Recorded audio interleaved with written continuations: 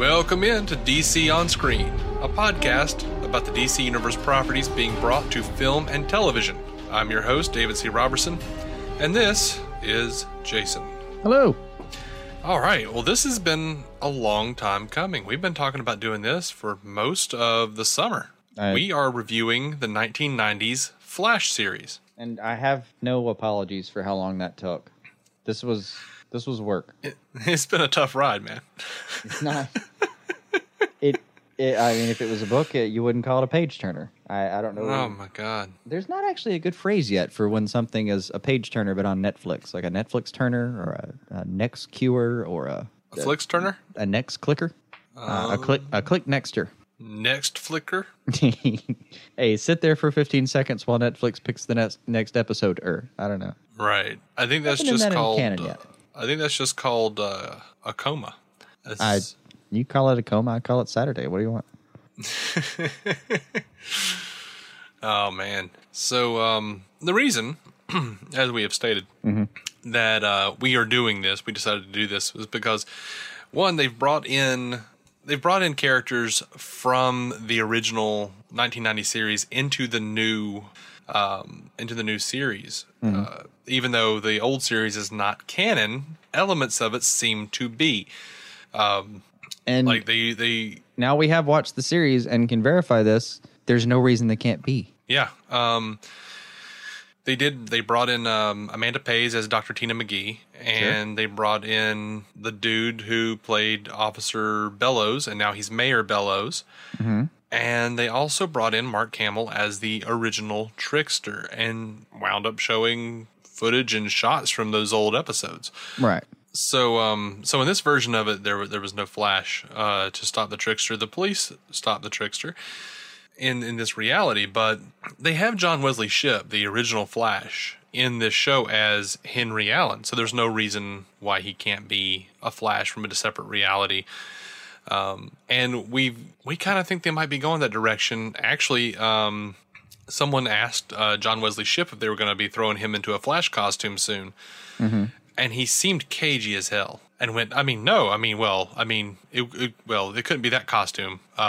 But yeah, no, he was real weird about it. And I can't remember exactly what he said, but did he mention it wasn't flipper exactly hands? News. No, but it wasn't exactly news, but it also wasn't something that shouldn't be noted to some degree because he seemed real weird about it. I don't know why they couldn't do it. It'd be a fun story. You've already got the Flash 90s series sitting on a shelf doing nothing. Yeah. You've already used parts of it. You pulled back the best part of it. You pulled the Trickster back into it. Yeah, and we did think it was a little bit weird that they would release the entire series on CW Seed at this juncture. That was the other part. There was a lot leading up to deciding that we had to watch this show. Curiosity was at play at first, and Curiosity was beaten back by the weeds of discontent, I'd say. It's not. Yeah. Okay. All right. I've already said it's a bad show, so I'll move on. But knowing that there's so many things that could work about it, we just wanted to be ahead of the game if it actually does work. Right. And I think here's the thing: as bad as the show was in terms of pacing and special effects at times, and basically in just general overall story, there's not like a big overarching story being told.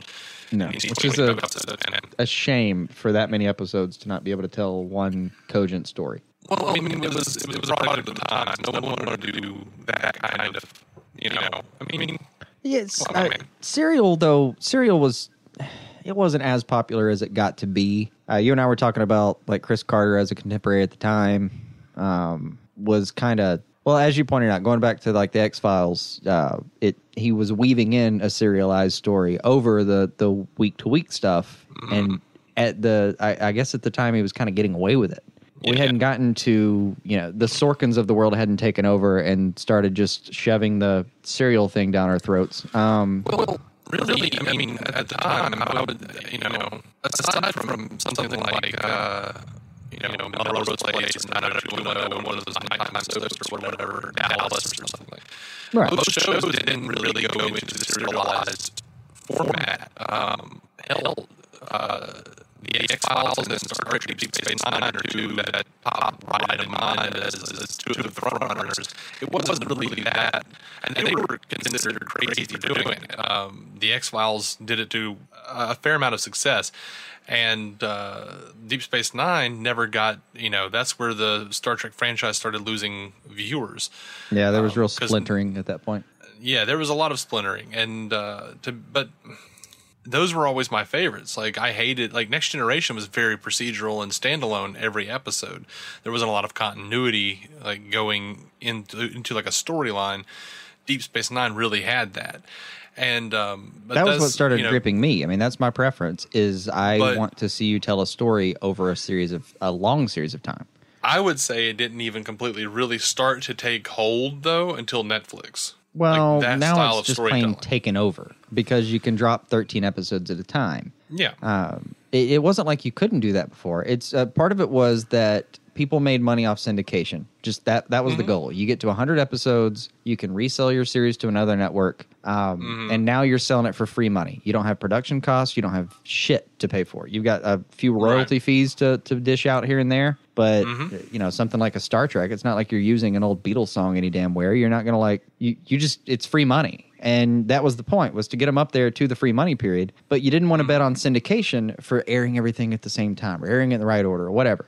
So you wanted people to just be able to get attached to a show, come in and watch it every week. If they missed a week, whatever, come back. It was supposed to be light, I guess, in that sense. But it missed a lot of the drama that you can pull off with a movie when you have a story that's being told like that. Mm-hmm. And I mean, Lost was another one that was really great for that. And I think a lot of shows have taken that to heart, and that's kind of where it is now. Yeah. But back in these days, standalone was the way to go. That's the way you had to do it. So, I mean, everything. Don't get me wrong, I know there are exceptions to what we're talking about. We're talking about the zeitgeist of it. That's what it looked like, and people were toying with it. Like, we've already brought up Quantum Leap in reference to The Flash. Right, but even Quantum Leap, like, the opening credits, like, gave you the premise, and every episode was a standalone episode. Right. It was every, like, season finale or so, you'd happen to get it. And I did. I watched Quantum Leap in syndication.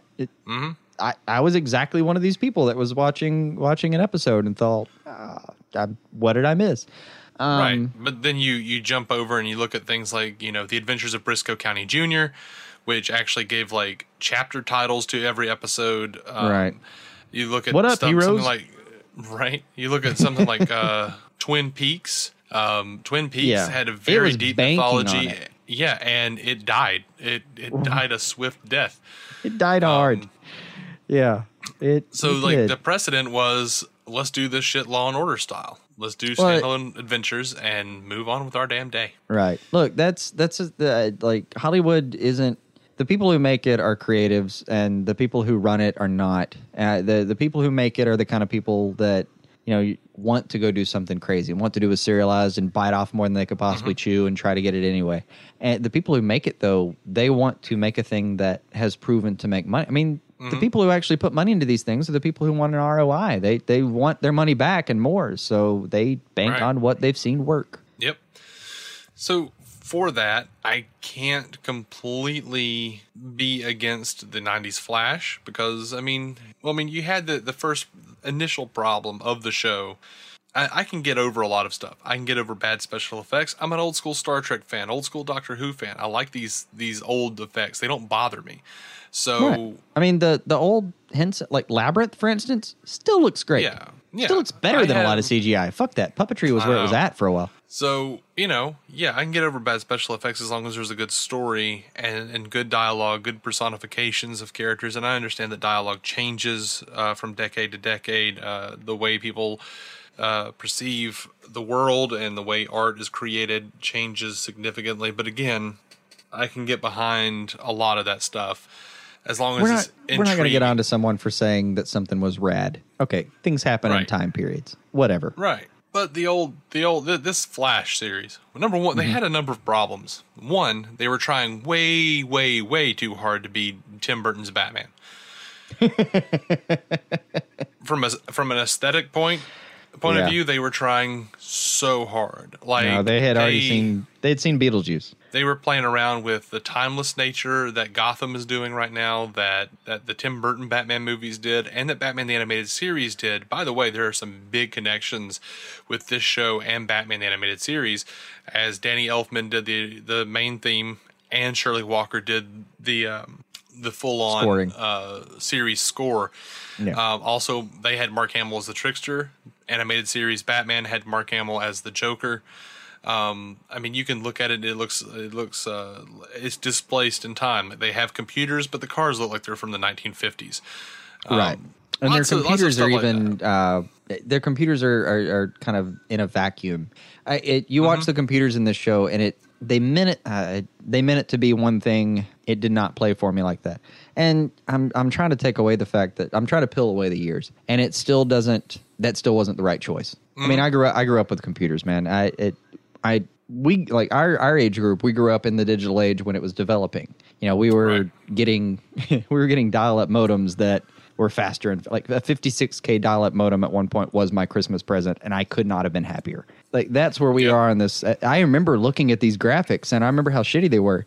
They could have made better graphics. They made different, weird, off-putting graphics instead. It didn't play. It just didn't play, period. It did not.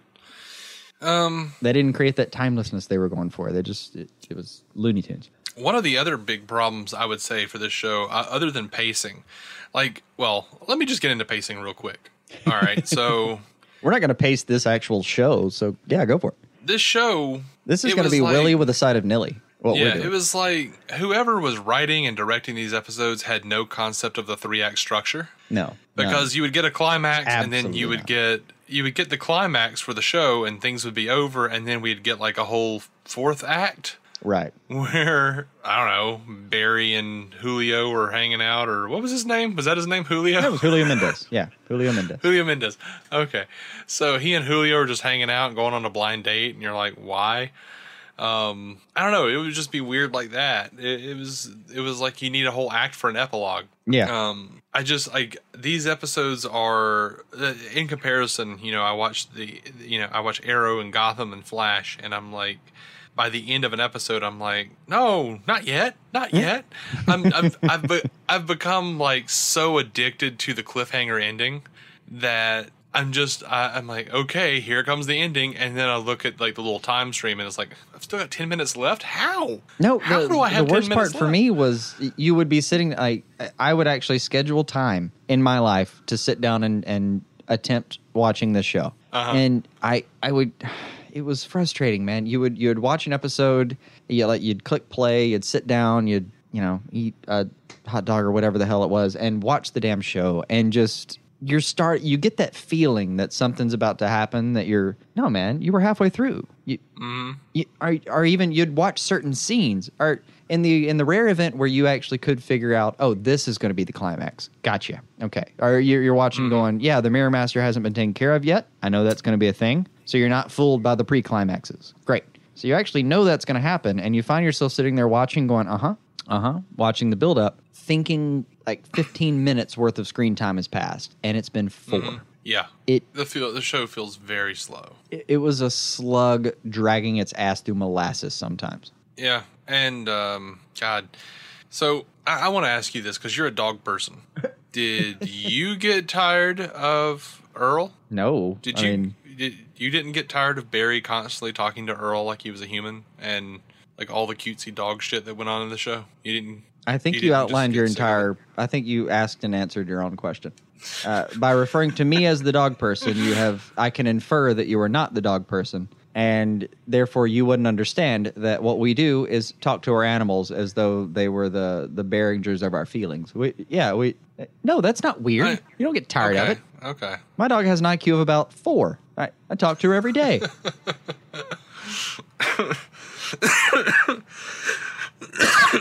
Yeah, now, I get that. I mean, I didn't get tired of the cutesy dog stuff. I did. There's come on, it's a show that ran from 1990 to 1991. I don't even want to say the S word before we start this.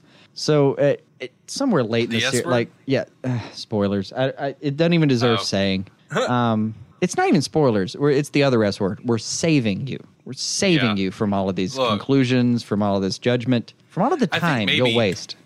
I think there's a concerted possibility that one of the reasons I hate the Earl scene so much is because I feel like they paid a certain amount of money for a dog trainer to come on set with a dog that was an actor dog that would, do things on command. So they said, okay, we have to justify this, and we've got to have the dog in every episode for an extended period of time.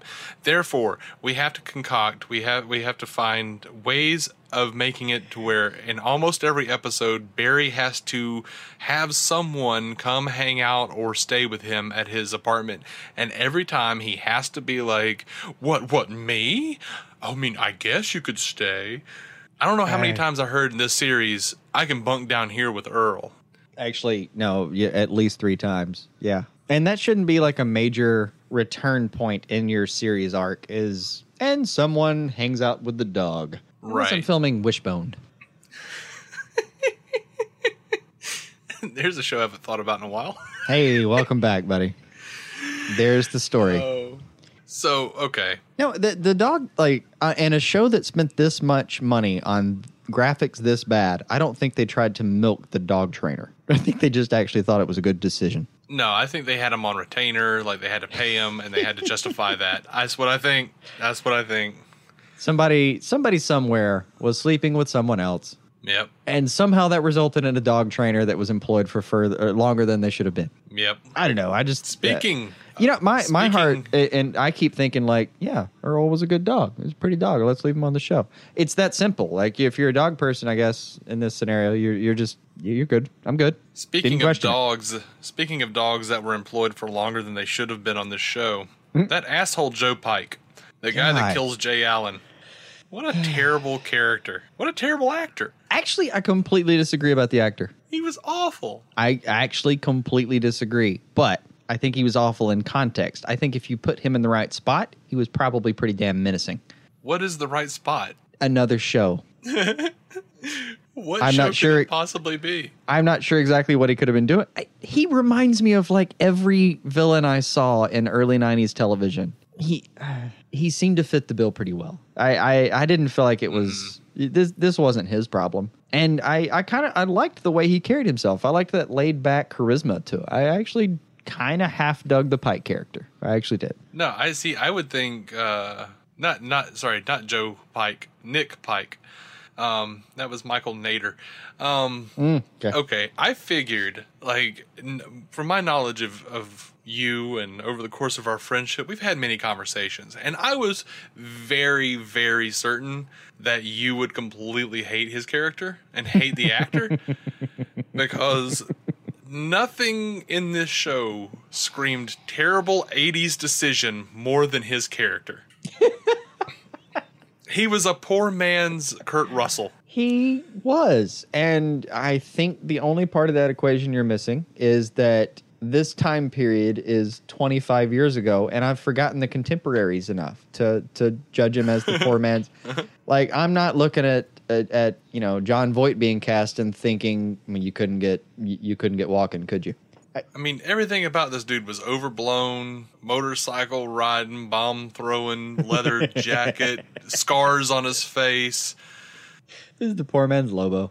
Your brother begged for his life. He was pathetic. You know why I liked that scene, though? I really punched him? Yeah, the look on Barry's face when he punches him is he actually had me for a second. It was an entertaining show there for a sec. He punches him and he's just yelling, "Get up!" And he sold it. John Wesley sold it. Yeah, for just a second, you forget that John Wesley Shipp is wearing parachute pants, right? As he wears in every episode. Oh, there are a lot of those. There are. And there are so many tropes. It's there's so many tropes. You get Julio making fun of the way Barry dresses and stuff. And then he's wearing the 14-colored shirt. Yeah, and you're like, yeah, that's right. Tell him, Julio. And then you see what Julio likes wearing, and you're like, oh, you're that guy. Yeah. You're essentially every member of the cast of A Different World combined. Yeah. Okay. You're the guest anchor on a series that I enjoyed on MTV in the early 90s. You're that guy who showed up the week that my guy was on vacation. And I always went, oh. Yep. Oh, now, as much as I'll joke about Julio, I love that actor. Yeah. Every time I see him. Every time I've enjoyed him. Liked him on Boy Meets World. Liked him in Becker. Can we say anything more than we liked him on Becker? No, we can say more. We liked him on Boy Meets World. That's a good point, too.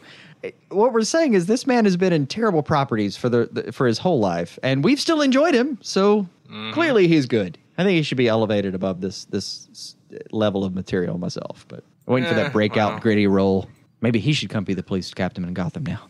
I don't think so.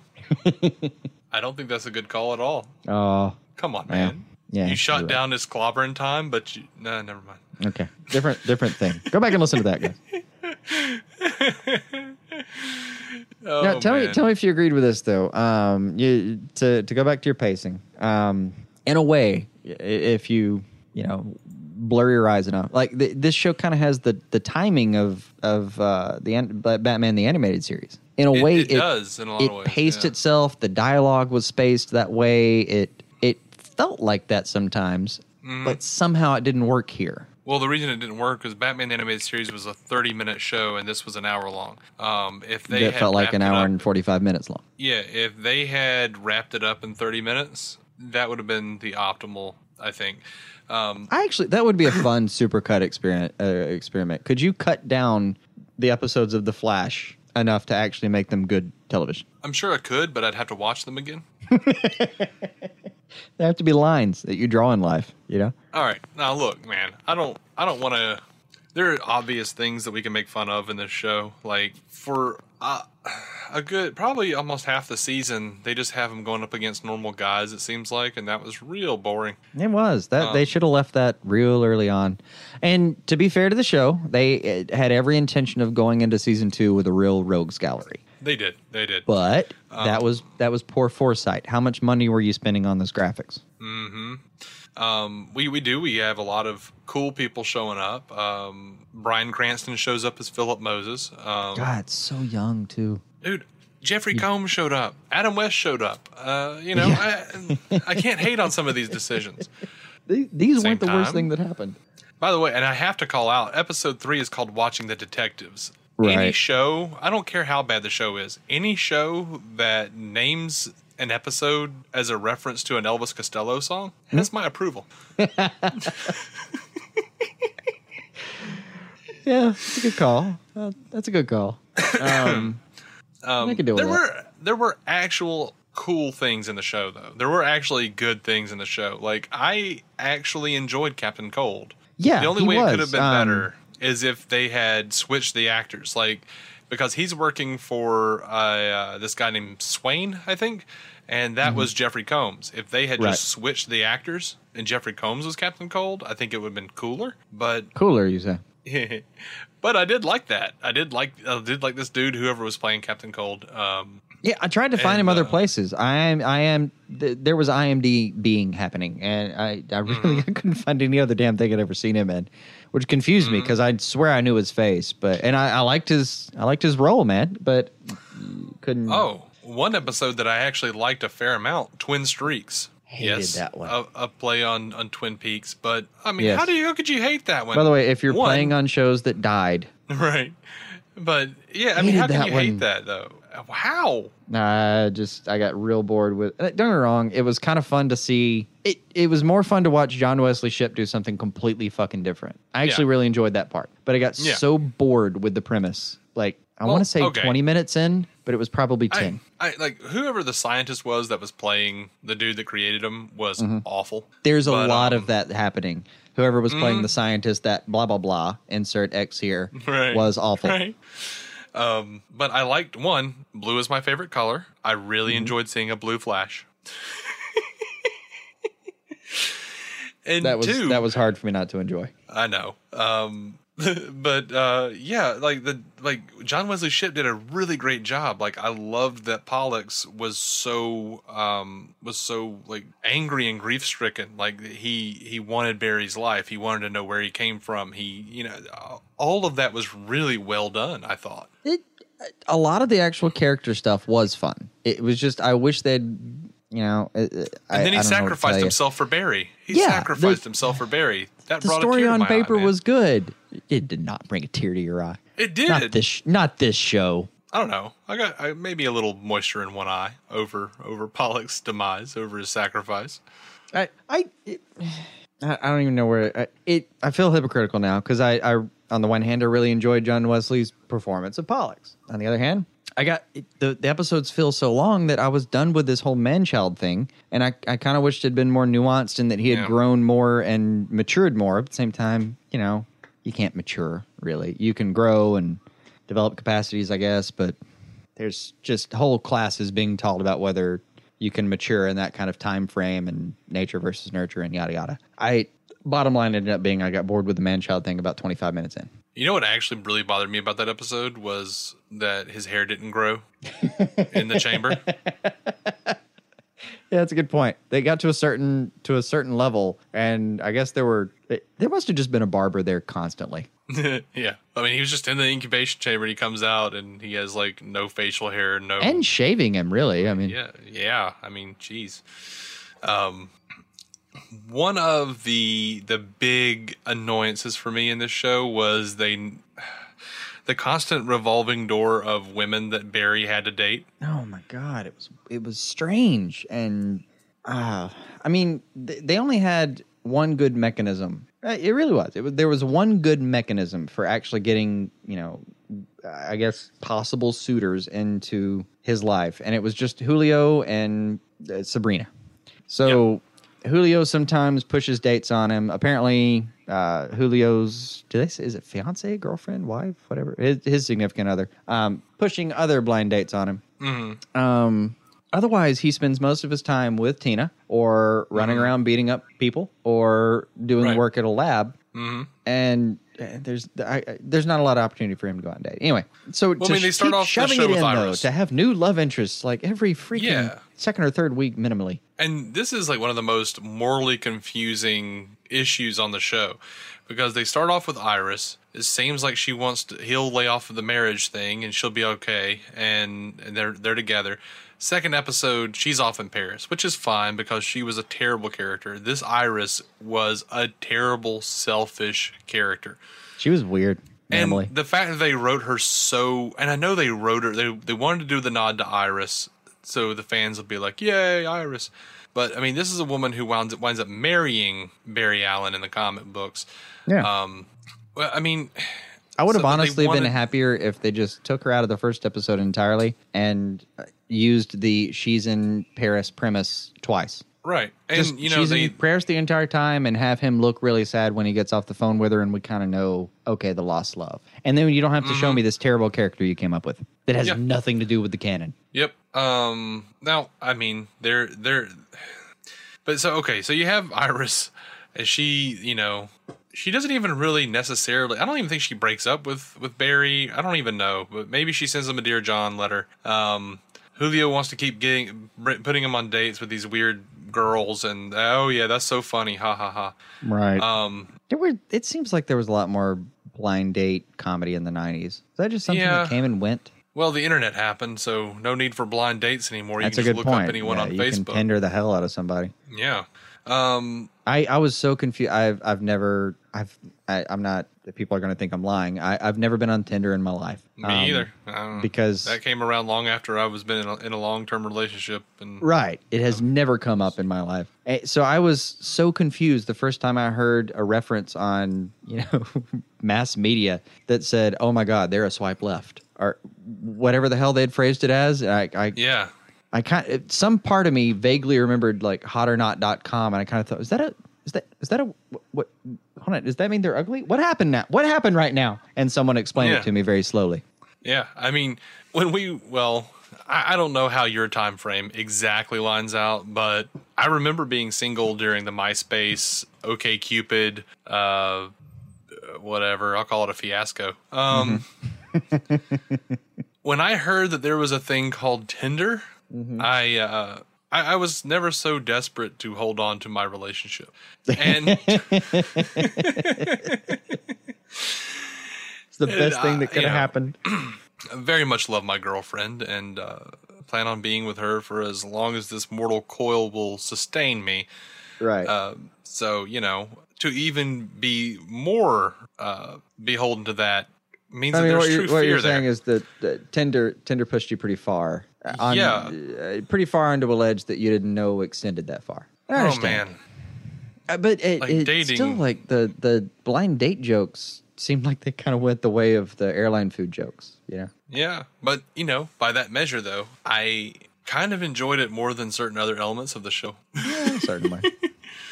Because they were mildly entertaining in what was otherwise sometimes a vacuum of entertainment. But I don't know. Okay, here's something I really enjoy. Everything involving Nightshade. I was going to guess Nightshade. Damn it. I was trying. Because I was... I was sure you were going to say Nightshade. I completely fucking agree. 100%. I would have watched a Nightshade series in a heartbeat. I would have too, man. I loved friggin' Nightshade. He was awesome. He really was. He really... And you know what? I ended up really... I would have watched... I kind of did. I wanted like a 6-episode miniseries about Nightshade and... what'd they call him? Night Frost? What was his little... What was that? He was a criminal... He's kind of right between rat and honest criminal, if that's possible. Oh gosh, what was his name? That poor bastard. He's in like 7 or so of the last half of the series. He's all over the place. Wait, what? Who is this? I thought you were talking about the bad guy in the first Nightshade episode. No. The guy that keeps turning on all the criminals. It's the guy. The deadly Nightshade episode where Nightshade has to come back and prove that he hasn't gone all lethal on everyone. Mm-hmm. Right. Somewhere at the end of that episode, the real Nightshade walks into the criminal bar, but what would be the Iceberg Lounge if you were in Central City. Oh. And it's like the guy who he sits down with and buys a drink. It's like something Frost or something. Yeah, it's like Frohickey or something. Fosnight. There you go. Fosnight. Yeah, he was in like a few of the first episodes, and then was not really in the middle of the series, and then he was ton of the last really episodes. In the last few. He was a lot of fun. I enjoyed him. I wanted like a little buddy cop show with him and Nightshade for just a few episodes. Just breaking off a few, man. Just a little Kit Kat. Yeah, no, like a triumvirate is Fosnight, Nightshade, and Alpha. Yes.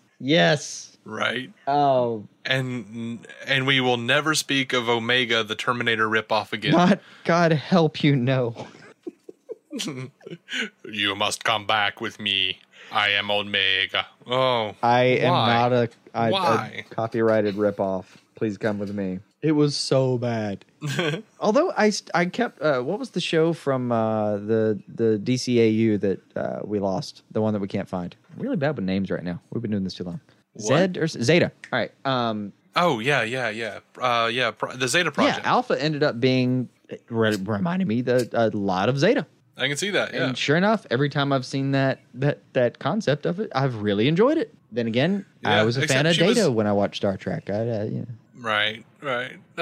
She was one of those things where she was another one of those instances where, like, I don't know, they put a woman into a scene and then tried so hard to make, like, they had like every guy talking about how hot she was, and it was so weird and off-putting to me. It really was.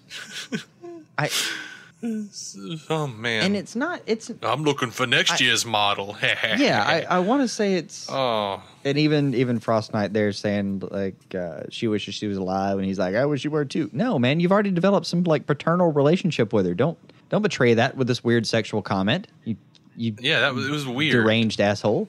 I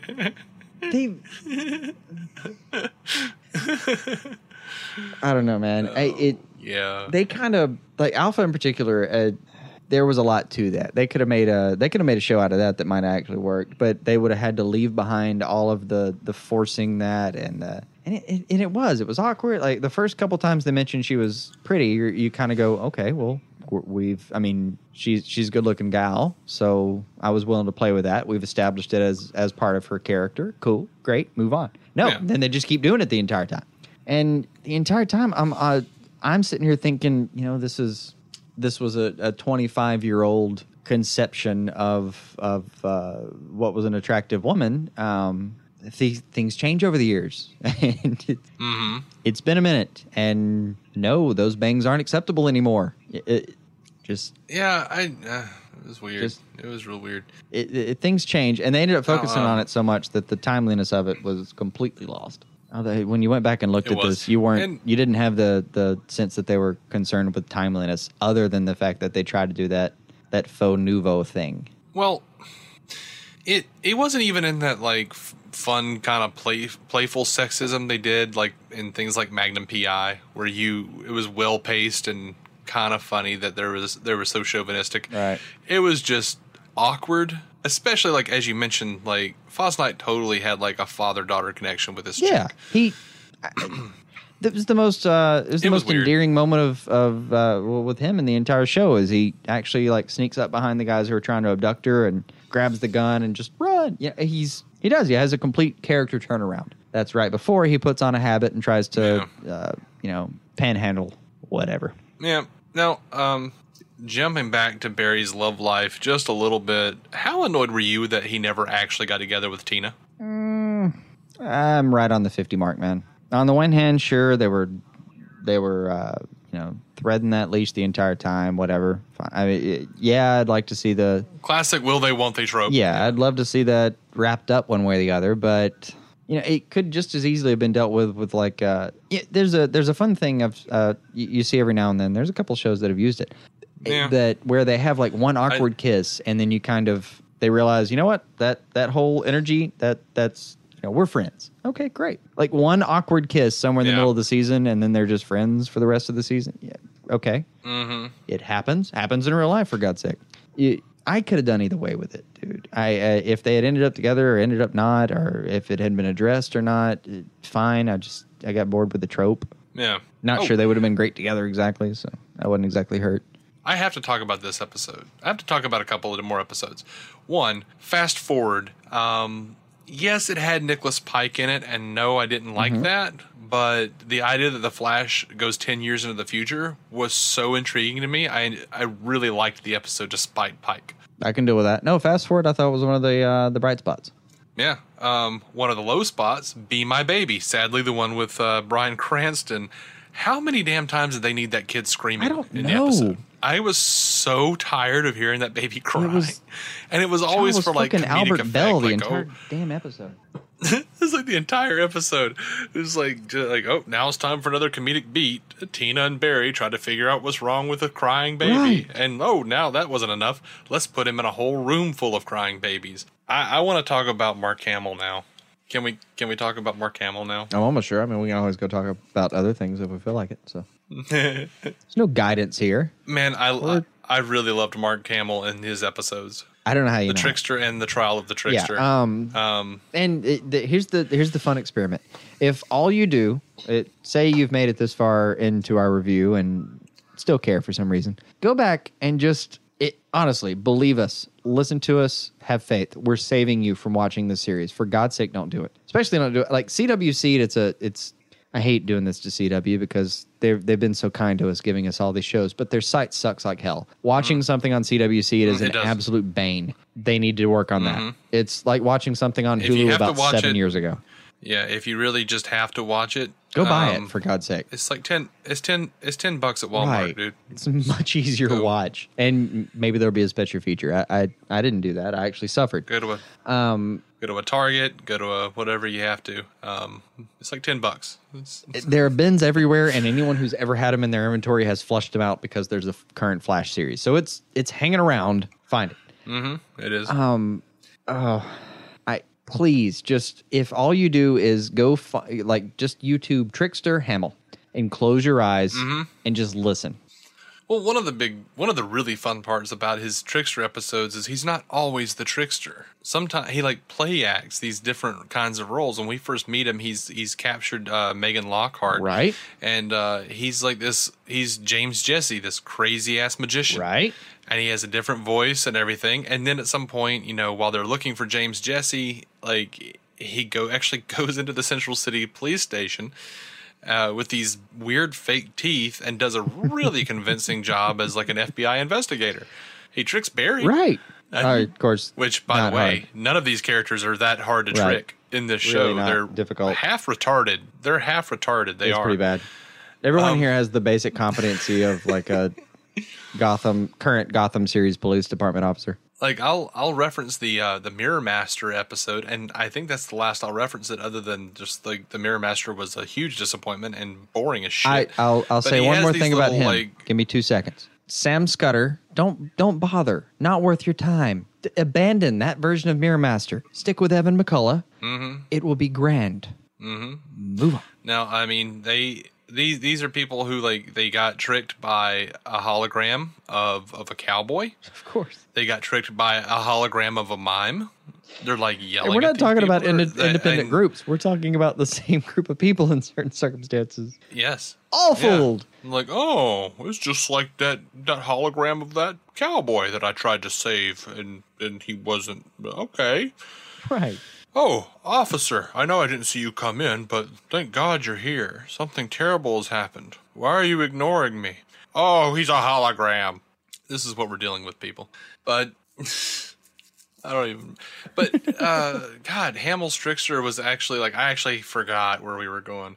But Hamill's Trickster was a lot of fun. His episodes were a lot of fun. And the final episode is the trial of the Trickster. Oh, wait.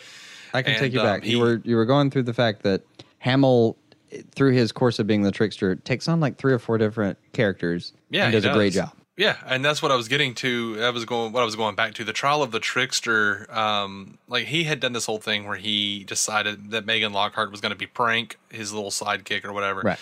And some crazy chick decides that she's going to be the real Prank and busts him out and whatnot. And there's this great bit where like she's successfully busted him out, and she's maybe even a little crazier than he is, because she doesn't like, he starts going off about how he's going to be this Russian pianist next. He doesn't even care about staying the Trickster. Like he's just on to the next guy. Yeah, that part was kind of interesting. Like, he's like the most villainous character actor of all time. Mm-hmm. And she's like, no, you're going to be the Trickster, and I'm Prank. Like she is committed to that.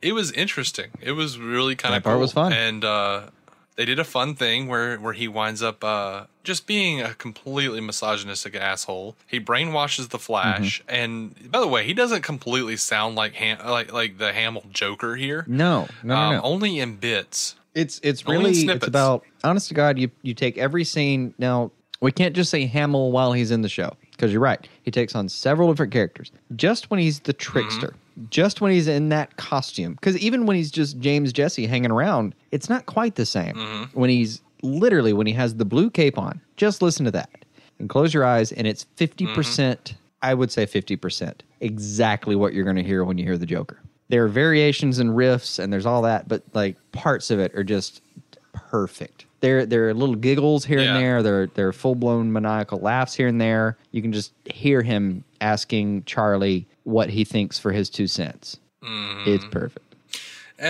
Yeah, it was really well done. He made it work, even though they forced him to wear this awful leotard. Oh, it's terrible. And that's what he looks like, though. I mean, shit. What are you gonna do? Yeah. Now he does make a couple of references about like, oh, it's not colorful enough. It's too subdued. He does have some fun with the fact that he's wearing this awful costume. Oh yeah. Now he brainwashes the Flash, and they go around wreaking havoc on Central City. And they actually change the name of the town on the sign to Tricksterville. And at the end of the episode, after it's all wrapped up, you can see that they've changed the name back to Central City, and they've added the addendum Home of the Flash. Right. And it wound up being a really nice series ending. It was. I don't know why. I don't either. But I liked that. I mean, I liked the shot. I like the shot of him zooming past, and he does. He like zooms past the edge of the city, and the sign wavers under the wake. Great. Why are we forgiving this asshole that quickly? Like he was brainwashed. He's a giant weapon. Like I thought it should. Like how many were there? Was it 22 or 23? It was 22 episodes. The 23rd episode should have been the trial of the Flash. We could have cut out something somewhere. Yeah. We'll say "Be My Baby." Oh, I have an idea. Put Bryan Cranston. How about the entire? Else. Make Bryan Cranston. How about the? Yeah, or the entire obligatory Denise Crosby dates the Flash. Oh my God! Plot. Oh my dear God! I mean, that was in every like late 80s, early 90s TV show. Was Denise Crosby comes in as a hard hitting blah blah blah, and then winds up dating the protagonist, and we move along with our day, and we never hear from her again. I mean, I understand things were tough, Denise. I understand things were tough because you foolishly thought that you should stop being on Next Generation to, quote, pursue a movie career. Right. Then wound up doing softcore porn for Cinemax. But that doesn't explain why people kept employing her. No, to be fair, I have made worse decisions in my life than she. And I would venture to say I have suffered worse consequences than doing softcore porn on Cinemax. Depends on depends on where it is. They weren't nearly as publicized, but I'm sure I could find some instance. Right. One notable recurring cast member was Joe Klein. That's where I got the Joe Pike from. The WCCN news reporter, played by Richard Belzer. Yeah. Mostly known for Homicide, Life on the Street, and Law and Order now. It's funny you mentioned Homicide, Life on the Street fun. before Law and Order. Just funny to mention him in that order in particular. Well, his character Munch was a main character on Homicide long before he was ever on Law and Order. Was it the other? No, I thought he appeared on. We'll get into that another day. I thought he appeared on Law and Order briefly. They pulled him in, and then he came back and solidified. Yeah. I mean, they crossed over a lot. They were in the same universe. I don't know. Listen, no one can be accountable to Dick Wolf's world. Not even some of his shows. Right. I was ashamed. Like I enjoyed Richard Belzer as an actual stand-up comedian. I always thought I enjoyed him on all the Law and Order stuff. It was Law and Order is something you can kind of, if it's on, you can kind of watch it and it's okay. I was never just tuning in, but he's always been fun to watch. This is no exception. I enjoyed the fuck out of him here. Yeah, but this is a guy that apparently no matter what he says, like everyone in Central City just believes him. He is the voice. He is the voice of Central City. Well, yeah. Like everyone believes him wholeheartedly and blindly unless it happens to be a woman and we happen to be spending any amount of time with her in whatever episode it is. Like if it's a woman or a cop, they're going to be like, that sleaze ball.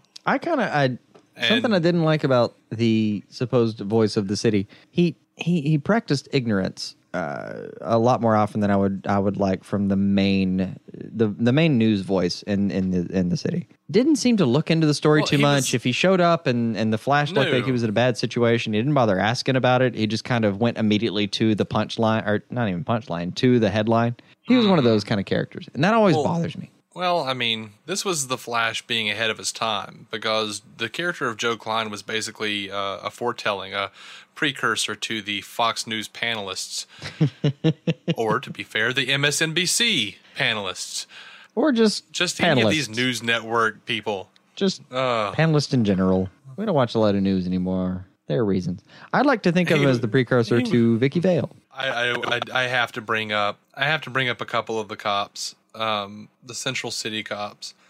Oh man, have you ever seen a couple of cops who were in a drama? I mean, these guys are worse than the two guys over at Brooklyn Nine-Nine that we mentioned earlier. Easily, these guys are awful. What was it, Murphy and who was? Gosh, the guy that's now the mayor on the current Flash, isn't it? Huh? Oh, I'm not talking about Scully and Hitchcock now. I'm talking about the guys that were actually on The Flash. I'm talking about Murphy, who was apparently a Playgirl hair in his younger days, still with the mustache. I did torture you with that. Yeah, I'm at You work. may never forgive me for exactly that moment. I'm at work. I get a text that says, Murphy was a Playgirl hair, and I'm like, what? And he sends me a very vague link. I click on it, and it is a naked Murphy sitting in a crouched position. Thankfully, they cut the picture off before his junk came into play, but not before the pubes. No. Unfortunately, there's a whole lead up. Yeah, and he's got the mustache and everything. And I was yeah. why would you do this to me? And Jason texted back, I require someone to share my burden or something. Right. I required that. So I sent it to Bethany. Oh, Bethany, I'm so sorry. Yeah. That's my fault. I apologize. Yeah. She was like, what? No, we're in our 30s, and there's a moment where you ask for an adult. Yeah. Looking at Biff Maynard's pubes requires an adult. So there's a whole subplot with Bellows trying to prove that Murphy is the Flash, and it's awful. It's awful. Terrible. And it's terrible. It's poorly acted. It's poorly conceived. It's poorly executed. The whole thing's fucking terrible. How bad? Bad. How bad is their captain, the hair-lipped dude? Pretty damn bad. Like, the only time I actually enjoyed him was the episode. Again, we're not going to name these episodes. Come on. The episode where he has the soon-to-be fiance that gets shot. He's actually a little bit delightful for that episode because he's kind of human. The rest of the time, he's a bullhorn. I don't care. I don't care what he's saying. He's always just, the ignorant fuck walking into Barry's office demanding something. Right. Or he's the guy, like the episode with the one time where they gave Julio some real, what did you say his name was?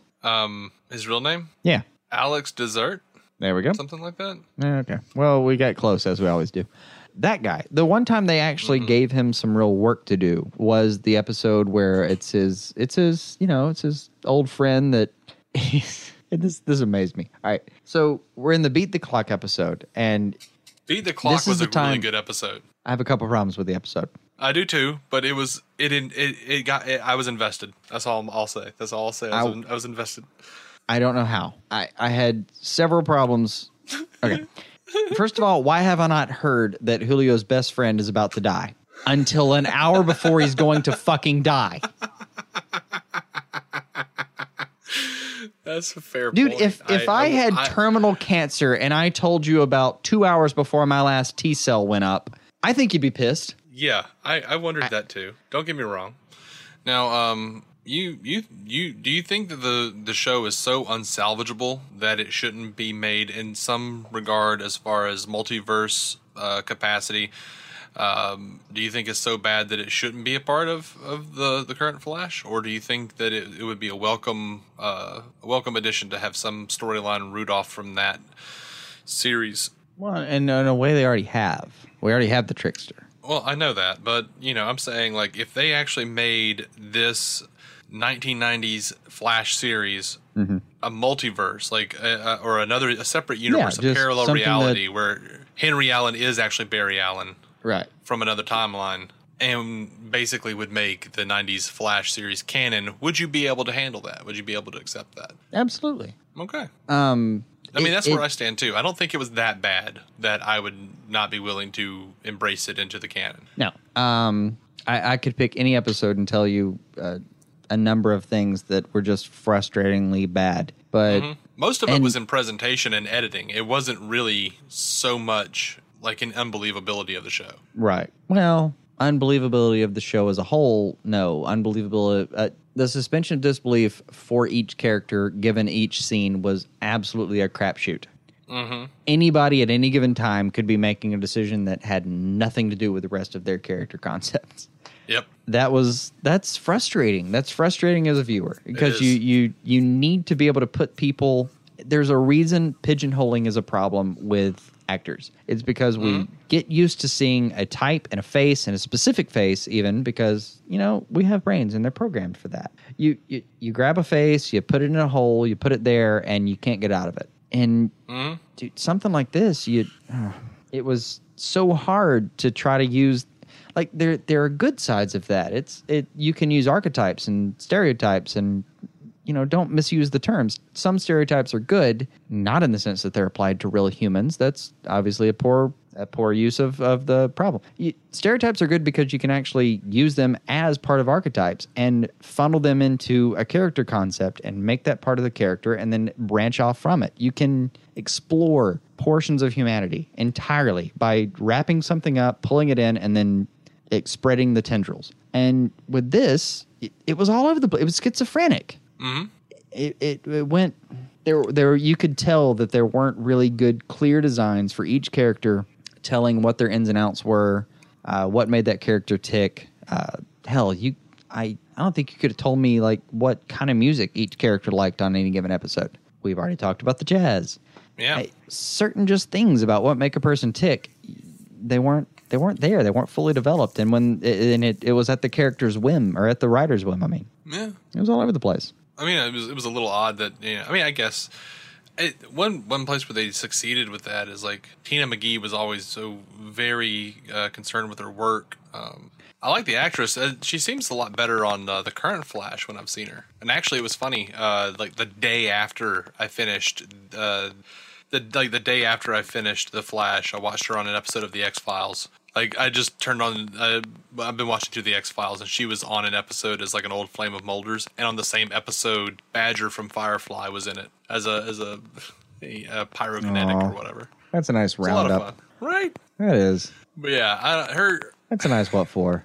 That is a nice what for. That's for you, okay. Bethany.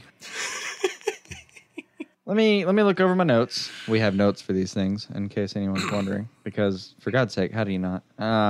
We've hit most of them. I'm going to bring up two things. Okay. Now, I do have the words levels of cheese scratched off in a corner somewhere, but I'm assuming that we've covered that roughly, given the conversation. Mm-hmm. Speaking of cheese, with that costume of Barry Allen's, of the Flashes, it actually looks pretty good, but I don't imagine any possibility of him not having Fermenta cheese running around in that skin-tight suit all night. That's entirely fair. There's some chafing. There's throwing that out there. Like, I don't know how his genitals aren't infected, honestly. Talking about a genuine skin disorder at this point. And, oh, God, I hated the costume for exactly this reason. And I did. I genuinely hated this costume. I thought it was too muscly. It was too weird. It was. Yeah, he's pretty in shape anyway. He was in shape anyway. You could have shown him. This is another situation where they wanted this like molded bodysuit, and the show did a pretty good job of explaining why he had that padded suit to like keep his skin cool while he was running. But I don't know. Half of me thought it would look really cool for what it was. Like in a place like Star Labs, you can explain that you have a suit that has like a thermal conductor of some kind that has a whatever anything they've done in the actual Flash now. Like sci-fi didn't develop between now and when the Flash aired. Graphics did, but H.G. Wells was writing 100 years ago. They spent so much money on that suit. They could have just gotten like a water wicking suit, that like actual runners use, right? Painted it red or bikers, a red version of it. I mean, actual bicyclists, not bikers. Honestly, the show probably would have stayed on the air if they weren't spending so much money on the suit because they had to make and repair that suit in which he cannot turn his head. Man, that was. Well, I think they so much wanted it to be like the '89 Batman movie. So badly did they want that. It even appeared in the background with the music, as you pointed out. I forgot about that. I noticed the sign. You pointed out the music. Yeah, they actually had the Danny Elfman Batman score as he's walking by a movie theater. There's a movie theater with a sign that says double feature Batman, Superman. And there's the actual Batman, Michael Keaton. Actually, I'm looking at it right now. I have a giant poster of it just right next to my computer.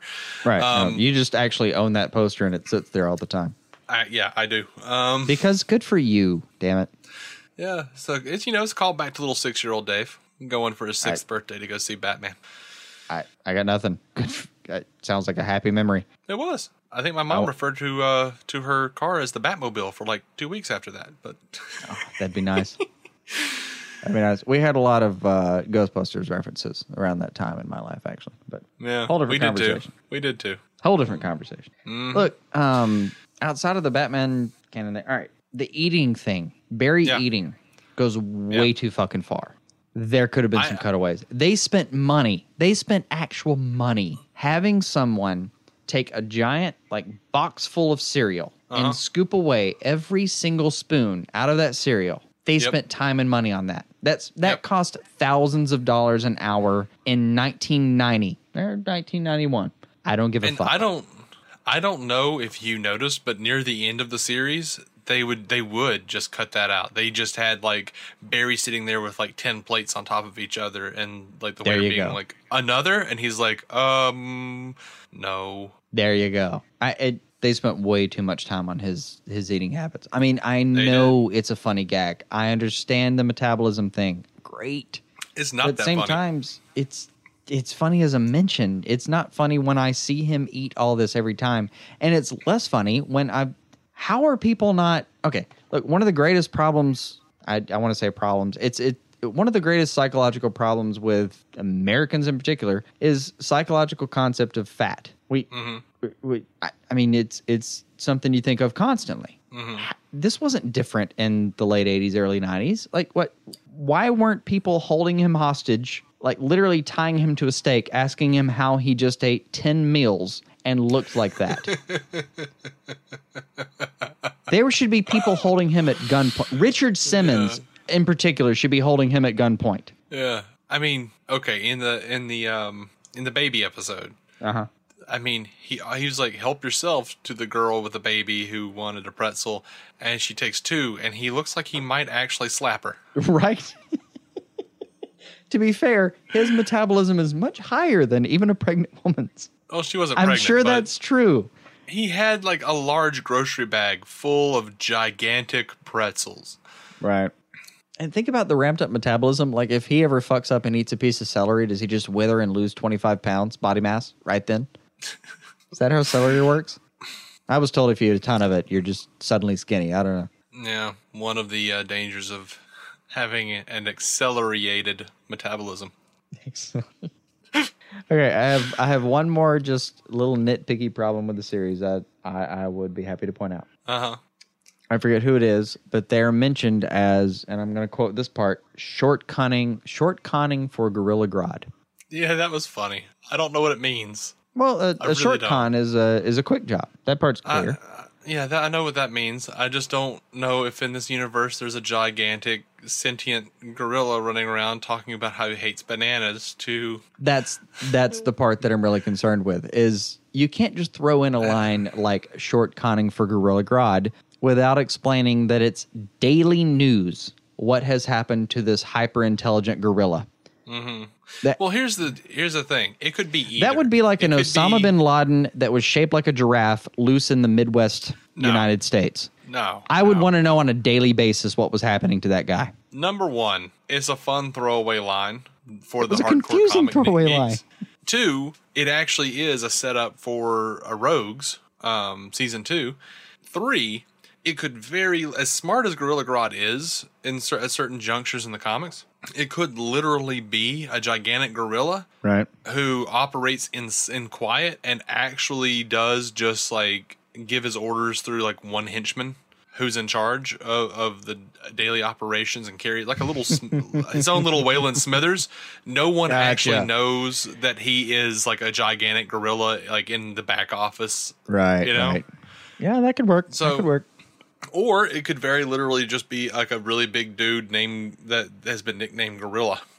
All of these are possible. Fully admitted. I like to think it's the got former. Me. Any one of those things. I actually do prefer the former. Yeah. All of these things are entirely possible. You just can't drop in the line Gorilla Grodd as though there's some 7'9" gorilla with literally the man is psychic.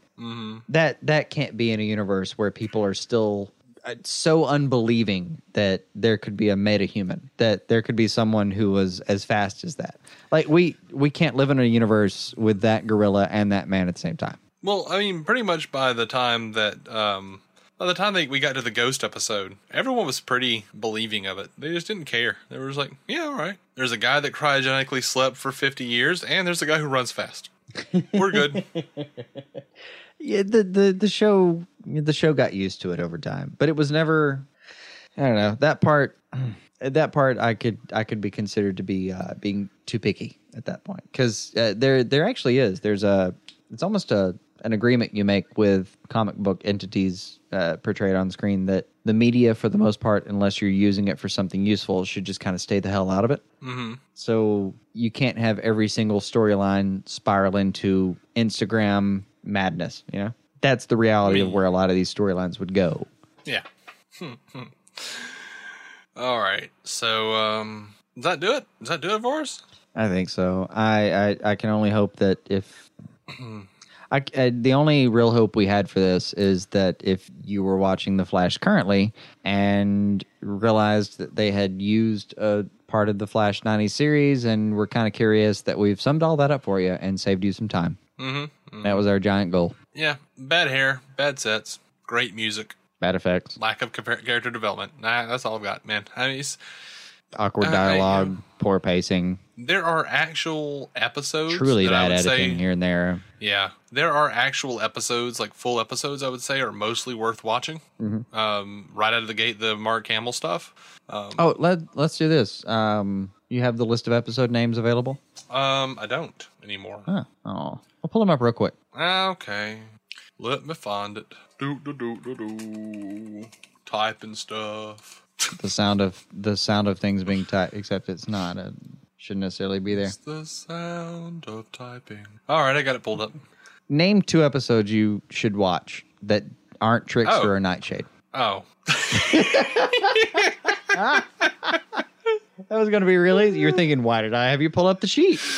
Yeah. I was like, Trickster and Trial of the Trickster. Glance at the episode names. No. The Trickster and Trial of the Trickster. That is it. Not the 2 actual story arcs that existed there. The entire series, by the way. 2 whole story arcs, all wrapped up in 4 episodes total. Not even combined. Yeah, so you want me to name 2 episodes that are worth watching that don't have to do with the Trickster and or what?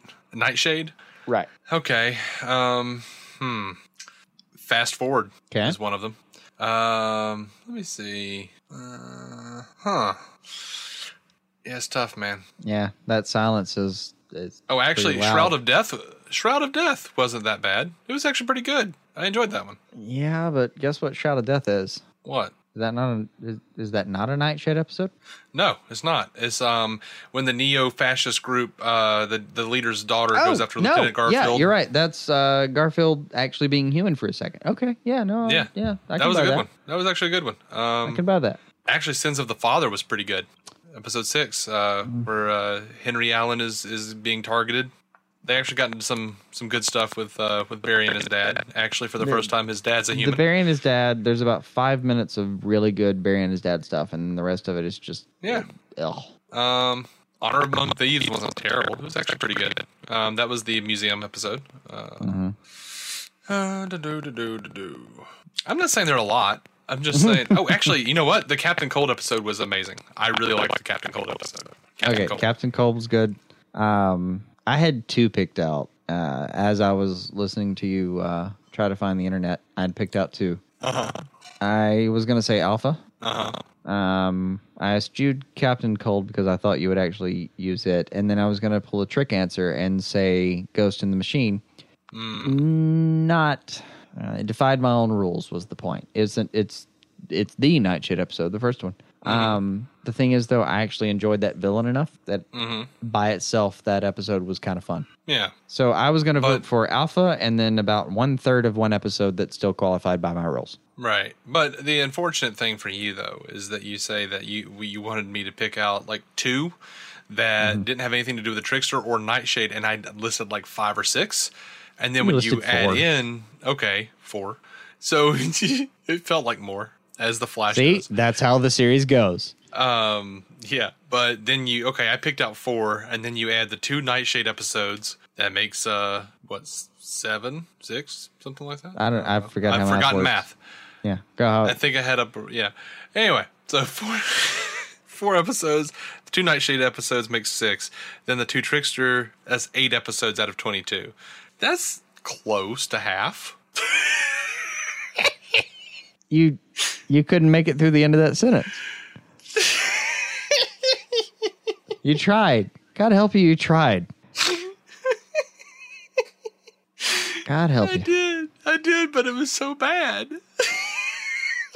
And even with me adding alpha to the mix, it's still 9 of 22. Oh, I think man. the point remains. If anyone was planning on watching this, we may have saved you some time. Actually, we may have saved you as much time as you would actually spend fighting CWC to watch an episode. Right. Actually, I want to add Beat the Clock to my list, so that's 9 episodes out of 22 that I'm not adding Beat the Clock. That'd be 10 if we're just accumulating with no vetoes. If there's a veto, I'm not adding Beat the Clock by any stretch. Yeah. Tina Is That You was almost good. Like the first 5 minutes of that episode was amazing. And then that everything after it. And then everything went after bad. It was awful. Everything else was awful. Yeah. Okay. Well, we did what we could with this series. We did what we could. Not so bad. You should banish it, though. Anywho, I think we've gone on about this for longer than it actually deserved. I mean, they put 22 full 50-minute episodes into the thing, and we talked about them for about, I don't know, 2 episodes worth at this point almost? Yeah. That is going to do it for this review episode of the 1990s Flash series. We are DC On Screen, and we are a proud member of the Giant Size Team Up Network. If you like this show and you want to help us out, because it really does help us out, please give us those 5-star ratings and reviews on iTunes and Stitcher, and you can also find every episode at dconscreen.com. If you would like a similar podcast for the Marvel Cinematic Universe, go check out our friends Matt Carroll and Jeff Randall at the Marvel Cinematic Universe podcast. MCUcast.com is where you can find those guys. We are done for this week, and we will be back, actually before the week is up, probably, with it's barely it, like, because news. of technical difficulties plus blah blah. We're not even close to this week, right? Like, realistically, we're taping 7 episodes this week. Yeah, that's how it is. So that's how it really is going to roll. Until we show up with more DC news and reviews. It'll be fun. I mean, we got Gotham 203. We still got a news episode. The news is still breaking like all hell. And then we got Flash and Arrow premiere this week. Yeah. We're going to have fun this week. Shit. I mean, we've got a lot to do. I don't even know where to get started. It's going to be a fun week, as you said. All right. I regret nothing. I don't either, man. So until we see you guys again, keep some DC on your screen. Good dear God. It's a marathon.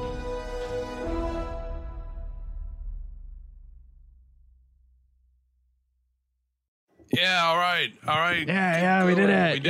We did it. We pulled it off. Morty. Yeah. And there's our stinger. Please don't make our bad Rick impressions the stinger to anything. Just let them die. Let what die? Our failed attempts at mimicry. Just let them die.